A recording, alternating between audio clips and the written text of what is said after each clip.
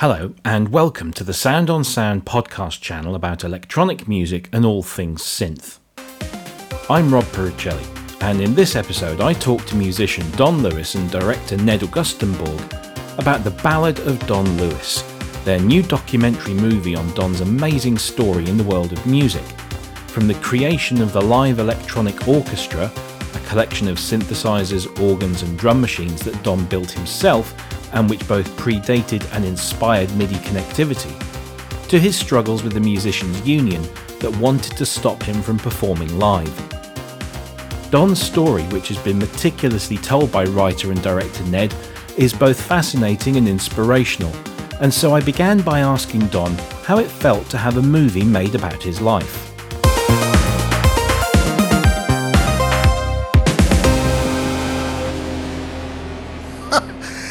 There are no words to describe this. This is like, a dream I never had. I never thought that my life would be, I hope it would be interesting for me and my family and maybe my community, but I never thought it would reach to this level of engagement. And thanks to Ned, who's become my little brother, you have to understand that he's 6'7", and I'm barely 5'7", and I call him my little brother. But he has taken his life, the last 15, 16 years of his life to tell this story. The story's not, the film's not that long, but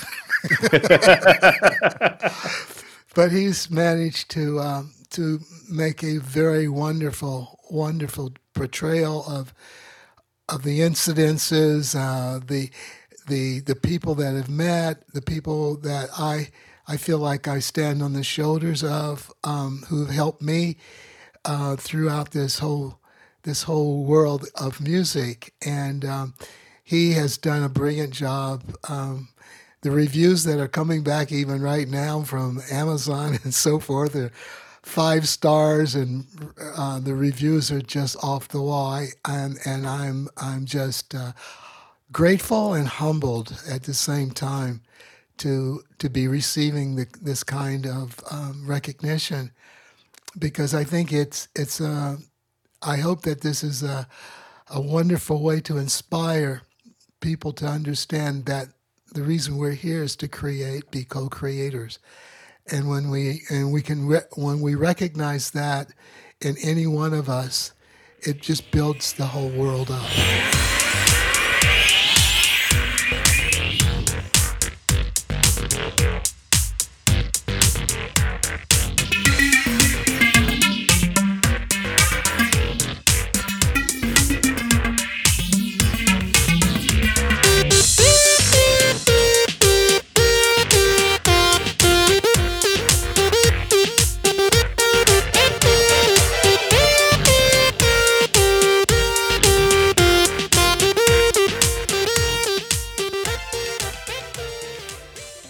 Ned, what was the catalyst? What was the moment you thought, I need to make a film about the life of Don Lewis? It came very early on. Actually, I believe it was the first day I met Don was a 3-camera shoot that I'd set up of a concert with the LEO, the Live Electronic Orchestra, at the Museum of Making Music, funded by NAMM. And at that point, I just was thinking it'd be maybe 30 seconds of maybe a larger documentary, because I've always loved synthesizers. Just something I was fascinated with. So, well, this guy looks pretty cool. But it was I think it was the next day, I interviewed Don. And, the interview process is a pretty intimate process. It's a kind of a bizarre process because it's sort of unnatural in a way, as we participate at this very moment. And it wasn't really till after the interview I sat down with Don for about 45 minutes, and it was like kindred spirits. So I just said to myself, this is it. This is the personification of a subject that I have a real strong appeal, attraction to, and then from there it sort of built. There were elements that I knew I needed to have a successful documentary completed, but that was a matter of Don and Julie, his wife Julie, gaining a trust factor where they were willing to tell me about certain aspects of their life that they otherwise maybe didn't feel comfortable talking about. So it was very early on, but then built from there. Yeah. Don, why create Leo? What was the impetus behind the creation of this amazing piece of equipment? Why not? Okay. Well, when I created Leo, it was really after accumulating so many instruments and trying to play them on stage, and it was so inconvenient. It was not easy. In the early days, of course, the synthesizers, the keyboards for them only played one note. They were monophonic, and so trying to make a chord, you have to have 4 keyboards almost to make a 4-note chord, and that got kind of unwieldy. So I decided back in 1974, I sat down with my T-square, my triangle, and my drawing board, and I drew some plans, preliminary plans. And that's one of the things that happens when you write things down, or then you have a goal, you have something to look at. And it took 3 years later before it actually became a reality. But the whole idea was to set this off after I heard Walter Carlos, Wendy Carlos now, was switched on Bach. And I was a big fan of Bach. I love that music. And then when I heard these sounds coming from what I would normally have called in the Honeywell days when I was working as an electronic technician at Honeywell, I would have called that a function generator because it had all the waveforms there. But here you got this function generator that responded to the pitches that you needed to make a chord or to make a sound. And then you had filters and so forth. So when I heard what she had done, it just blew my mind. And then I found out it took 2 years to do this in a studio, meticulously sitting down and doing line by line. And I said, no, I can't wait that long. I may not live that long.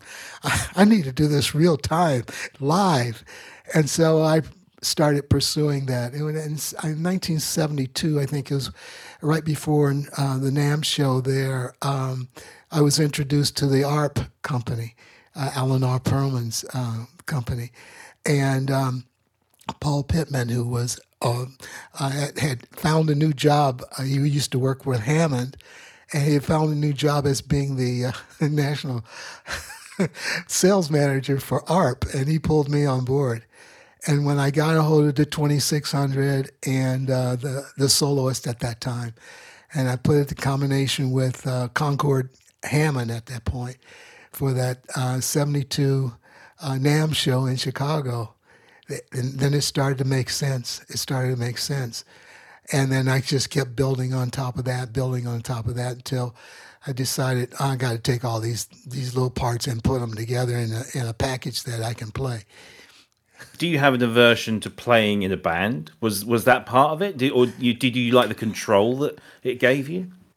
Well, really, except for for high school, that was the only time I had ever played in a band.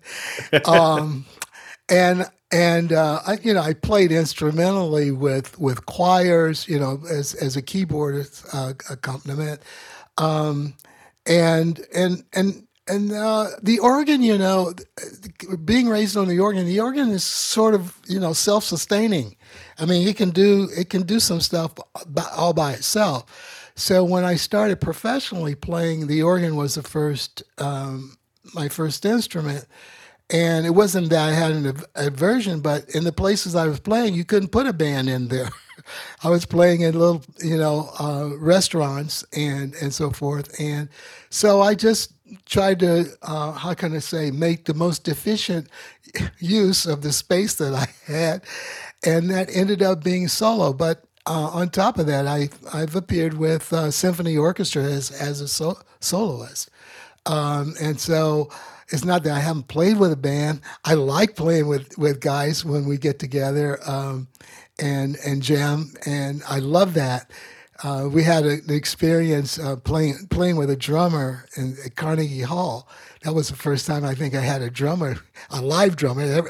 Everything else before that was rhythm units, and that was a real wonderful collaboration.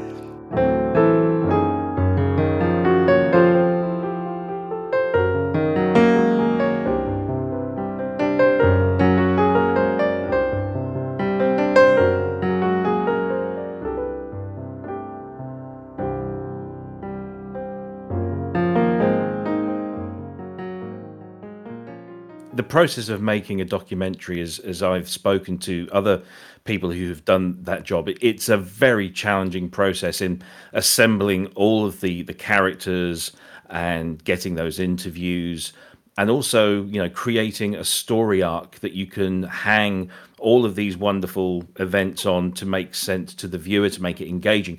What were some of the big challenges that you faced making this particular film? Well, about every challenge that the mind could imagine, and a lot of it had to do with my lofty goals. I mean, if you look at the traditional music documentary, quote unquote, it's standard format. A bass player, guitar player in junior high or high school, they get together, they talk some kid down the street and they're playing drums. They got themselves a little high school rock band, find an agent, have a hit. All of a sudden, they got some playtime on the radio, and now it's time to get a drug habit, maybe an alcoholic in there somewhere, and one of them has sex with his other's girlfriend, and before you know it, the band breaks up, and then 20 years later, they have a reunion concert and final credits. Okay, so this obviously was not that. A subset of that. Far from it. But then the subset of that, which we've seen more and more of, thank God, because it's a wonderful subject, I'd be the first to say that, is I'll call it electronic music documentaries that concentrate on a specific instrument designed by a specific person or maybe even a company. And all of those tended to have certain limitations. And what was great about Don is he was the personification of so many instruments and so many of the achievements that a lot of people don't necessarily relate to electronic music or synthesizers. So that was a challenge there. And right off the top, so having said that, I wanted to do something that wasn't just for a synthesizer enthusiast or even just a person who loves popular music. I wanted something that was for the masses, which of course everyone tells you can't do it. That's stupid. That's a bad marketing strategy. You got to come up with your demo market. But I felt that Don's story was universal from the very beginning. So the biggest issue I had, having committed to that, is how do I make this movie about a guy who made so many technological advancements, were responsible for them? How do I work around terms like live electronic orchestra, subtractive synthesis, frequency modulated synthesis, musical instrument digital interface? How do you not turn off your normal viewer with those types of terms? And I had so many great people in the film, 17 in all, that were hip to that drive. Before I interviewed them, I told them, look, I want everyone to understand this, so I want it to be educational without being dry. And I don't want people to feel stupid because they don't know about the technology behind all these achievements. And God, when you're dealing with talented, smart people, that makes the interview process so much better. So that was really one of the biggest highlights of the film, is every time Julie and Don booked somebody, Julie mostly, it just got better and better. I mean, you're talking to people like Dr. John Chowney and Gary Leuenberger, and the list goes, and and Mr. Kakahashi. You just feel like I've said this before, is, there's always a part of your ego as a producer, especially documentaries, where you think, how am I ever going to get this done, And part of me said, well, if it never gets done, this has been such a great experience for me, Don and Julie, just to bring all these wonderful people together that hadn't seen each other in years. Just to do the interview was just a fulfilling experience in and of itself. Yeah, there did seem to be a lot of love in the room, so to speak, Yeah. between all of the people involved. There's a huge amount of respect for everyone, amongst everyone. It was very, that really struck me. The film, Don, depicts your life both from a technological perspective and also a personal perspective. And I just wanted to kind of focus on that just for a moment, because it depicts your struggle against the musicians' unions of the time, and also the underlying cultural tones that were going on in various aspects of America at the time. You came up against so many barriers, but you blazed a trail, and here you are today being celebrated, as you should be. Do you feel vindicated by that? Well, I don't know if vindication is something I was looking for, but I feel satisfied with the fact that musicians, after the court case, we won the court case, were basically given the okay that they would not be banned from using synthesizers as a part of their musical expression. The other thing is that I wanted, in that court case, I just wanted this information to be public. And that was public record for the courts. We didn't know how it was actually going to turn out, but we wanted, the vindication was just getting this information out so people could look at it for what it was worth back then, because we didn't know what was going to happen. It's 5 days in the courtroom, and I think it was the same judge that shut down Napster. Remember when? Right. Okay, that was Judge Patel, Marilyn Patel.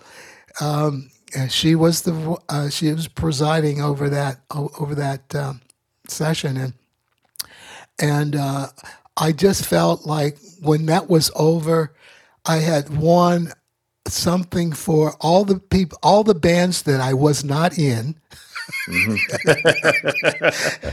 I won a place for them to be a part. And not feel like the tools that they wanted to use were taken away from them. In my case, it was not the tool. We still had Leo, but we couldn't perform.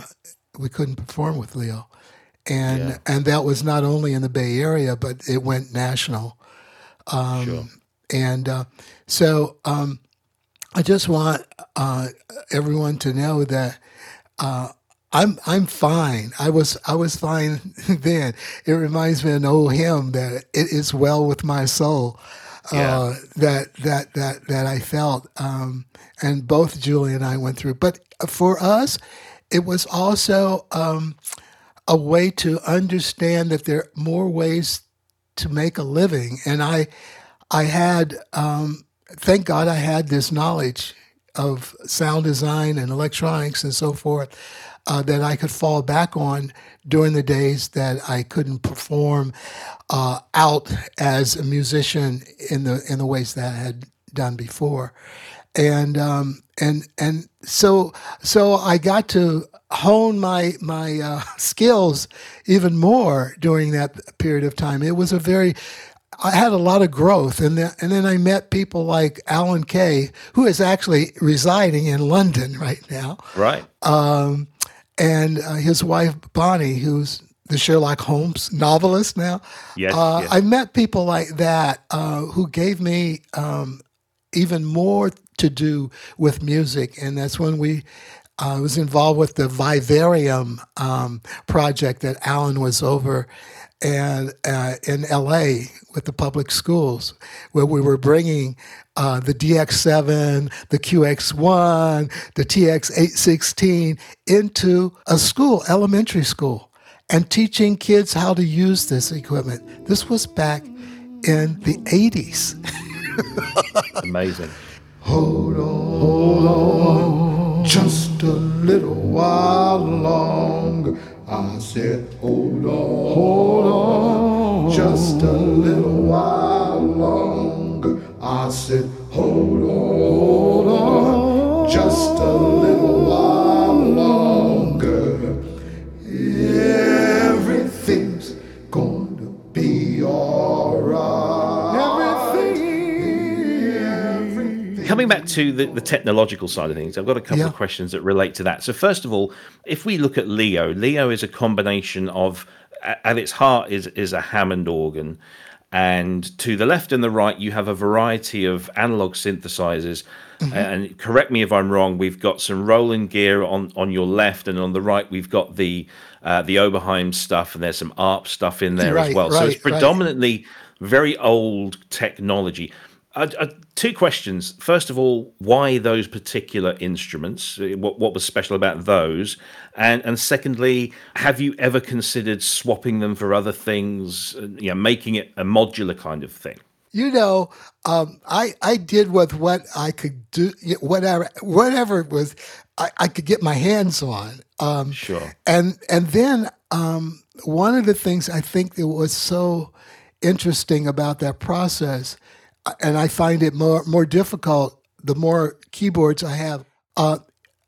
I was limited, but yet creativity-wise, it was unlimited because I would think of things to do with that one or two or three instruments that 14 instruments would be confusing. I used to tell Mr. Kakahashi, I says, when everybody started coming out with, oh my God, you got 1,000 sounds on here and you got this. I says, I don't need 1,000 sounds. I says, I may need 10 basic sounds, but give me 1,000 ways to manipulate it. And so that's what that the foundation of Leo was, to take those technologies that were available to me, the Oberheims. I love the sound of the Oberheims. I love the sound of the ARP, but never did you ever hear the two of them being played together in an ensemble as such. Because most bands were not instrumental bands. They were vocal bands for the most part. I mean, Emerson, Lake and Palmer were probably the exception to that. Yeah.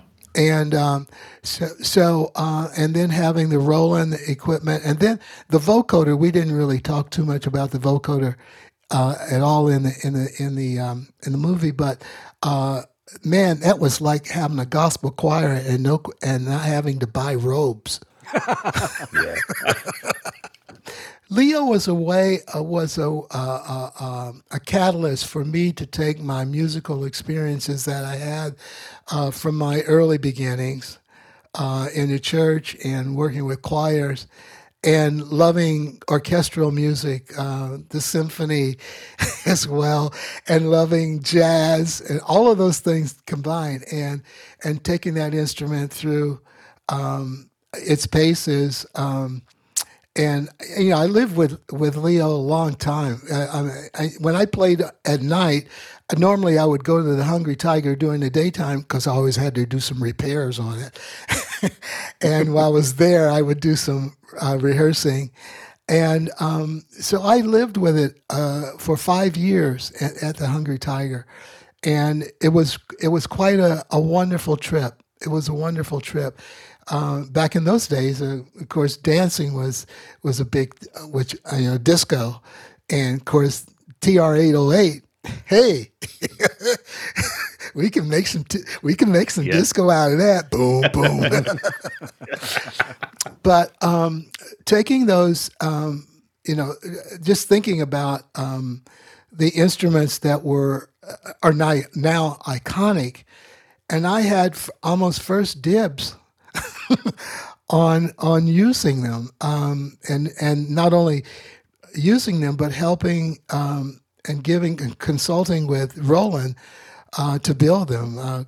Kakahashi and Kikumoto, who was the guy with the TR-808, and getting to know those guys. Those guys were my family.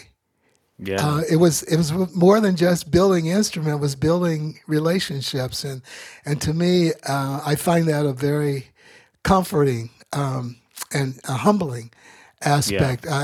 Getting to know those people was just, and Alan Perlman, I got to know him when I first joined ARP, and even knew the president of Hammond, Dave Kuttner, at the time.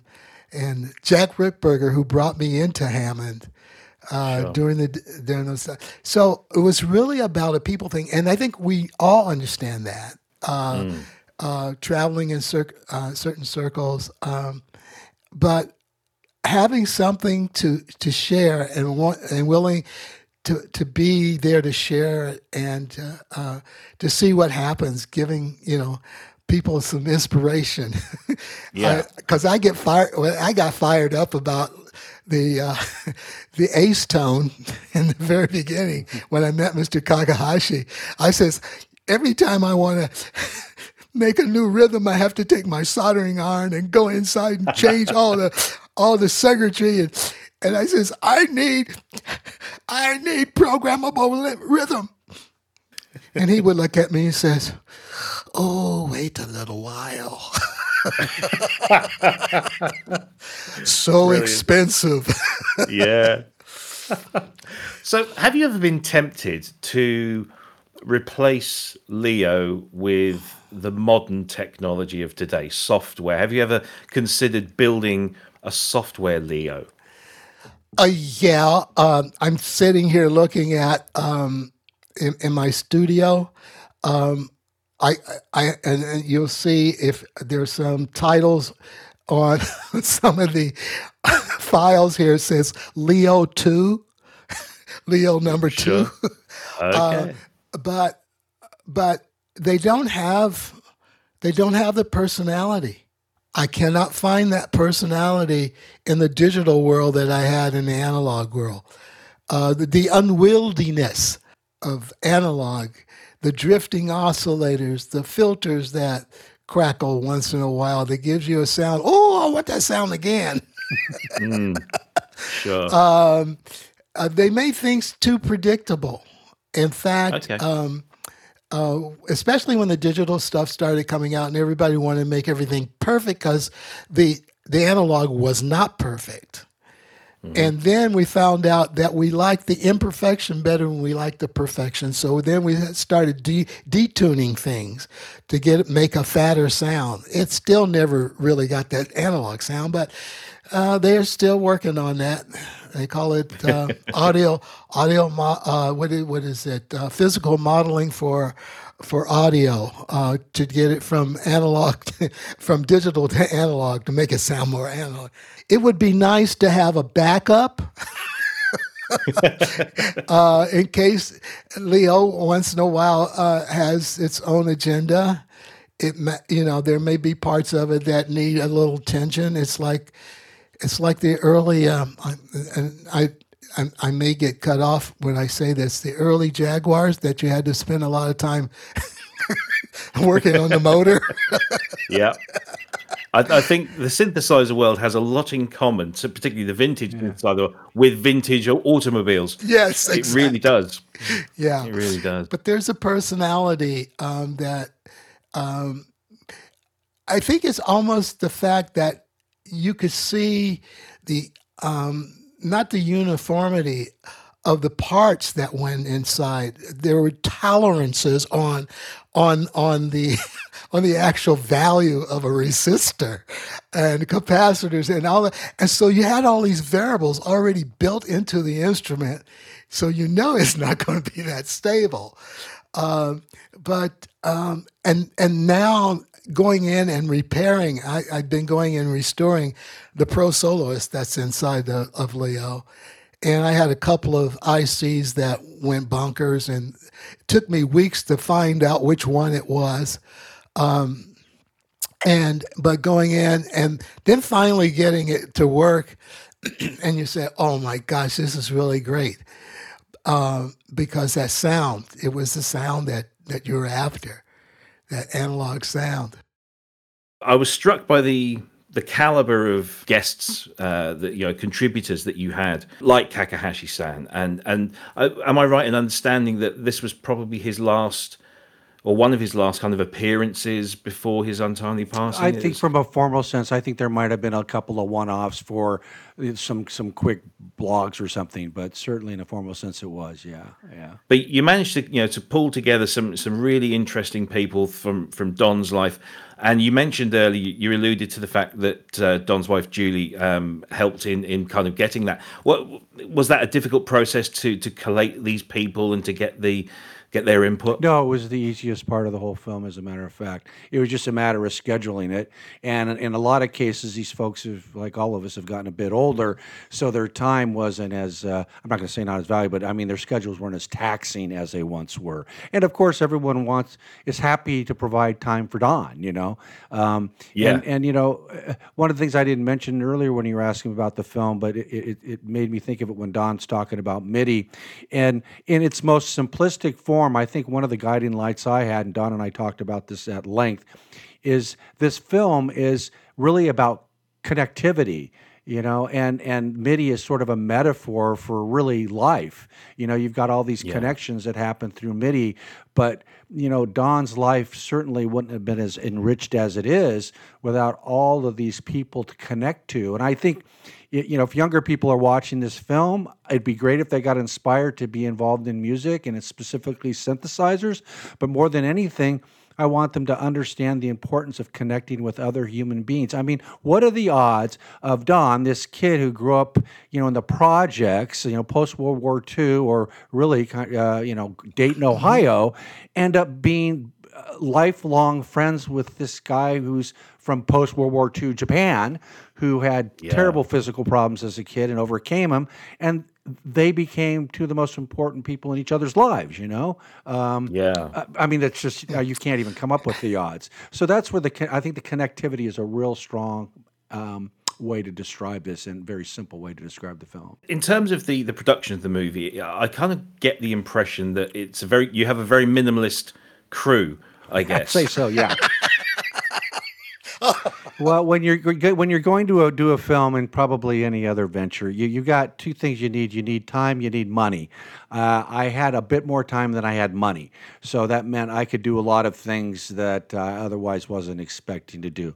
So I produced it, directed, I cut it. I cut everything. I had to learn new skills. And even the animations, really, those animations that you're seeing in the film, because I wanted to have whatever I thought was sort of a nice comedic break in the rest of the film. Those were really supposed to be samples for more professional and experienced LA animators. But, you know, I had a couple come in and I got the same thing. It's like, well, it looks like it's done to me. And, you know, what do you want me to do? And then they found out that I did it all, the animations, on Photoshop. And with Adobe Premiere Pro, they got mad at me. They said, that's not what that software is designed to do. It's not designed to do animation. They were offended.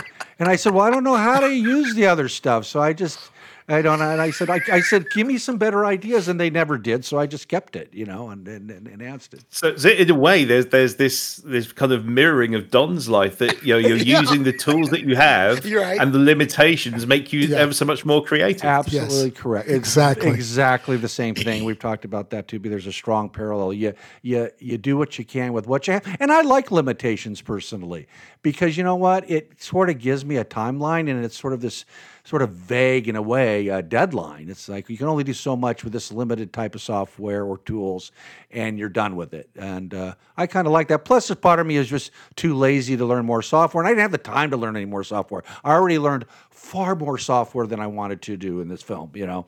Not that I don't enjoy the process, but the problem when you're learning software and creating a project or a piece of art is, you know, you're always questioning yourself. Should I spend more time researching this so I know more features, or should I just delve into my sort of creative habits of wanting to get this down and see if it works? And I lean toward the latter. I come up with an idea and a juxtaposition of concepts, and you know, a shot piece aligned to another shot piece, and I want to see if it works right away.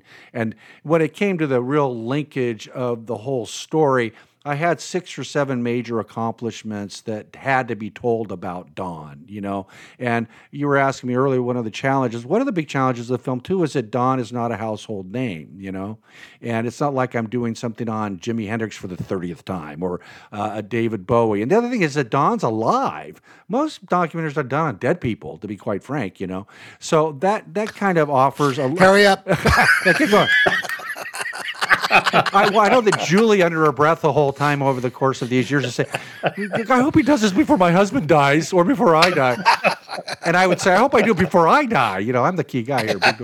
I'm the one that needs to live. But anyway, there were these sort of major accomplishments, and falling back on my news background, not knowing what the final arc's going to be, because like with narrative film, you've got your blueprint, you've spent your time with the script, and now you can dump money into the script. This is just the opposite. You're dumping money and time into something that you don't even know where it's going actually, you know? And so I would just say, okay, let me do a 7 or 8 minute video on frequency modulated synthesis and how Don was involved in this. And I'm going to do another 6 or 7 minutes on, you know, the TR-808.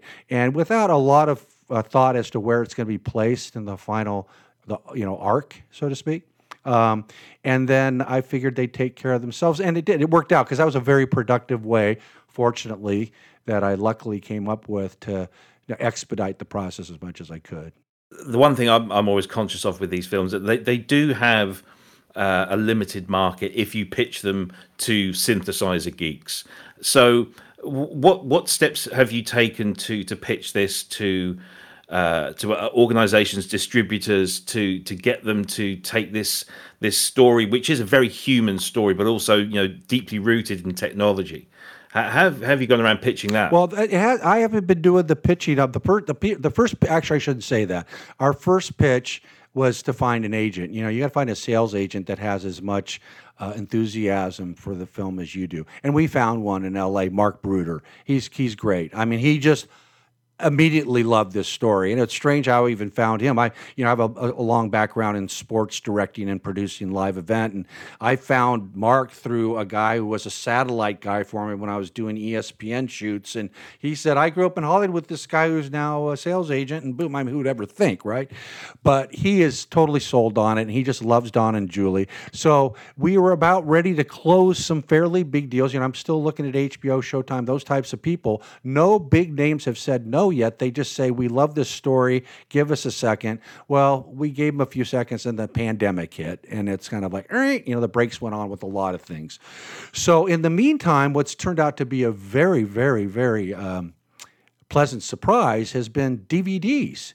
You know, who would have thunk? You know, everybody said DVDs were dead a few years ago, and people are buying the DVDs. So we're lucky to have, just yesterday I found out Barnes & Noble and Amazon Prime are distributing it through their DVD, lines of distribution, as well as Turner.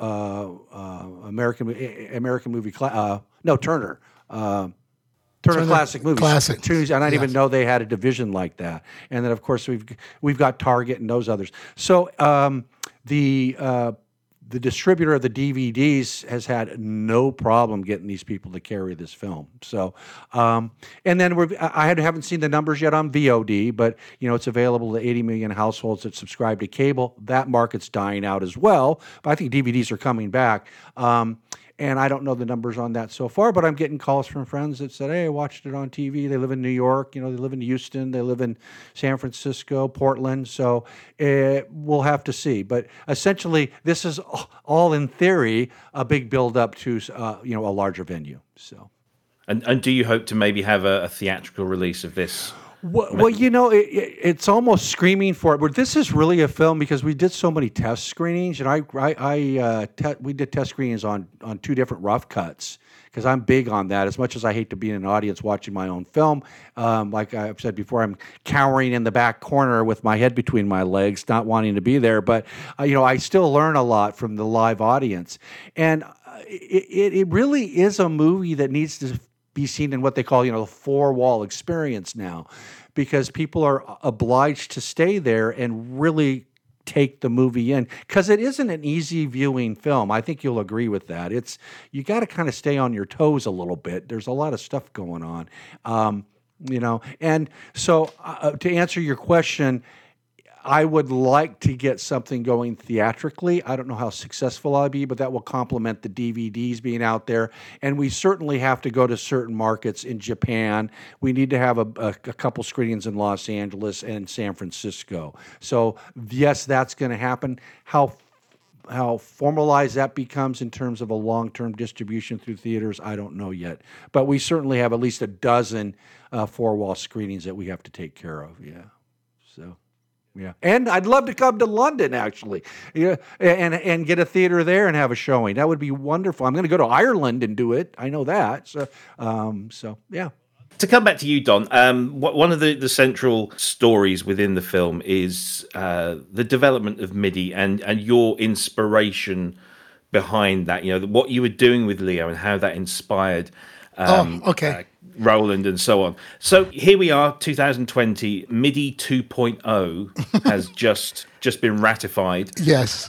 Some 35 odd years after the dawn of MIDI. I was just wondering what your thoughts are on how solid that protocol has become and how you feel it represented what you were trying to do. Has it kind of surpassed your expectations, maybe? Well, I look at Leo and doing hardwire, so to speak, of each note, controlling each one of the oscillators and the gates and so forth that happen.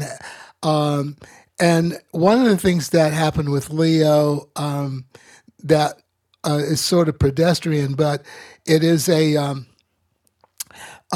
the control of the volume, and I do that with an expression pedal. But the expression pedal was controlling 8 different channels, and each channel could have its own dynamic curve. This was unheard of back in those days. That you could actually have certain, as you increase the volume, certain channels would increase more than others. So if you had a solo going on, you raise it up, and the others would come up a little, but that solo voice would really be down. And that was done with the expression pedal. Those were things that really facilitated me wanting to see how expressive this instrument could be. And when Kakehashi would come to the Hungry Tiger with his engineers, when they saw Leo, I think they looked and they said, "Oh my God, here's Oberheim, and here's Arp, and here's Hammond, and here's Roland, all operating from the same console for the most part." And that was the seed that was put in Mr. K's mind, that this was not just a Roland interconnect, because he had done that with some of his instruments. But he said, we need to come up with this protocol that's open source. In fact, he wanted to be open source, so it would equalize for everyone who wanted to enter. And when I saw the results of that, I really didn't know. In fact, he never really told me until much later on. It might have been when Ned went to Japan, when we went to Japan to interview him, that cat come out of the bag like that, because I never asked him directly. And Ned asked him questions that I probably never would have thought of. And I sat there and I went, wow. This is... Admit it, Don, you were crying. Okay. You got to understand. You have to understand. Ned really didn't want us in the room normally when he was doing an interview. He would always have someone handling the audio. And the audio guy bailed before we went to Japan. Yeah, he got a job with a reality show and bailed on me 2 days before the trip. Yeah. Yeah. And so I ended up being the guy holding the microphone, the boom. And so I had an overqualified audio guy, that's for sure. Okay, go ahead. I've never been on the end of the boom like that. And when I was listening to the answers that my dear friend had known since 1969, never spoke to me in that way. Yeah, it was.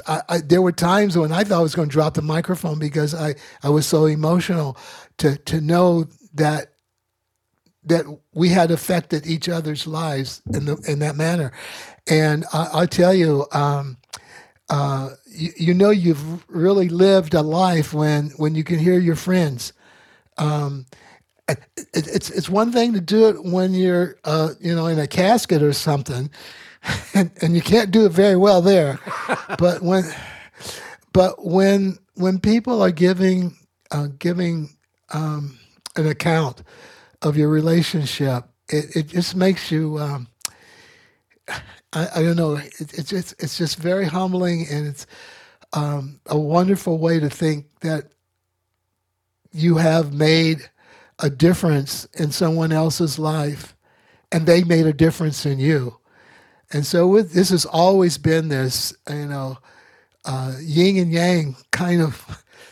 You needed both sides. You need a receiver. It's just like MIDI, in and out. Of course, MIDI only did it they had to have two cables. But it was that way, and to know that this instrument and the concept was the inspiration for MIDI, and for him, for Kagehashi, for Taro Sana. Taro is his nickname, and he, for the first time and the only time, got the 4 manufacturers in Japan to cooperate, and only one manufacturer in the United States, Dave Smith, Sequential Circuits, joined with that, and they did it in less than a year. A protocol is remarkable. It's remarkable. It is. It's a remarkable achievement that has lasted so long as well. Yeah. As many people, the technocrats get in there and they say, well, it doesn't do this and it doesn't do that. But how much stuff did it do? I haven't heard anything that has moved me that would, another parameter that's going to move me musically that will make a difference. They might have made it tighter and more resolution and so forth, but that's only because they can do it now, or they wanted to do it now. And I hope that with all of this new technology, that it yields more than just MIDI, what MIDI 0.1, 1.0 emitted. And if it does, hopefully we can change the way that people think about each other. Ned, can you tell us how we can get hold of this movie right now? What do people need to do? Where do they need to go? Okay, if you're not in the United States proper, then you for now can go to 4BRI.com, and they will direct you to a distributor that can get you the film. It's going to take a few weeks, and we're right now working on an international distributor, so it can be much more efficient, obviously, so we can get the product out to Europe. Otherwise, if you're in the United States, you can purchase it. Just go to the website, theballadofdonlewis.com, and right there on the portal page are 4 very valid options like Amazon, Target, places like that, where you can just click it. It goes right to the ordering page, and you can pick it up, and then of course there's video on demand. So if you happen to be in the United States and you're a cable TV subscriber, you can just do a search for The Ballad of Don Lewis. It'll pop up, and you can just click it and watch it. So this is at the early stages of distribution, but it's available. So yeah. Excellent. And I highly recommend it. It's a great film. Gentlemen, it's been an absolute honor to speak to you both. It's been so much fun. I wish we could do this more often and for longer. But thank you ever so much for taking part. Great. Well, thank you for inviting us, Rob.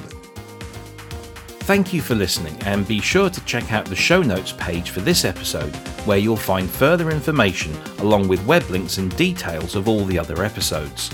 Before you go, make sure you visit the Sound on Sound podcast page at soundonsound.com/podcasts, where you can explore all the other great content, playing across the other channels. I'm Rob Puricelli, and this has been a failed Muso production for Sound on Sound.